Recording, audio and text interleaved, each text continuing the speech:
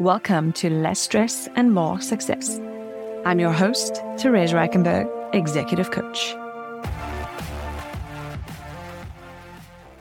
Episode 49. Remember this if you want to make habits permanent. When we're going after a new goal or habits, too often we think the problem is that we don't know how to change. We think we don't know what to do. We think we don't know how to respond in certain circumstances. We think we don't have enough knowledge to move forward. We think we just don't know. But I want to propose that that's not the problem. We do know. We always have enough knowledge to take the next step. For example, if you ask your brain at any time, what should I do next? Or how would I like to respond in this specific situation? Your brain will come up with a really good answer, as long as you don't block yourself by saying, I don't know. Have you ever had the thought, I know this already, so why am I not doing it? Or I know what I should be doing. And that's exactly part of the same problem.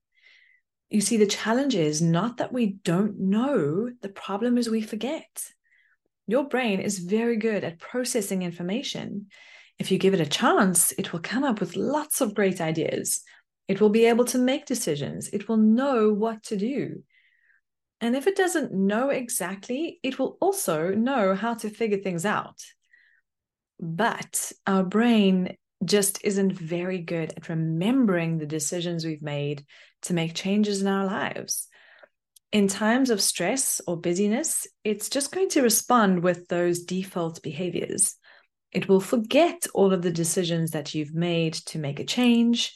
It's going to forget that great idea that you came up with to make your day more efficient. It's going to forget that maybe you want to be more calm instead of defensive in an argument. It will forget the evidence of what you're doing well and the progress that you've already made towards what you want. So whenever you take on a new goal or habit or change that you want, you need to be reminding your brain of what you want to do and how you want to do it. That's it. You just need to remind your brain because it forgets. So you can find ways to remind yourself often until it becomes part of your default behavior. So here are some simple things to try to remind your brain and to help it not forget. You can create a calendar notification that pops up every day or at certain times, certain triggering time points to remind you. You can write sticky notes and keep them in a visible place on your computer or bathroom mirror or on your phone. You can even write sticky notes for the fridge, as an example, if you want to stop snacking, or on your phone if you want to stop scrolling.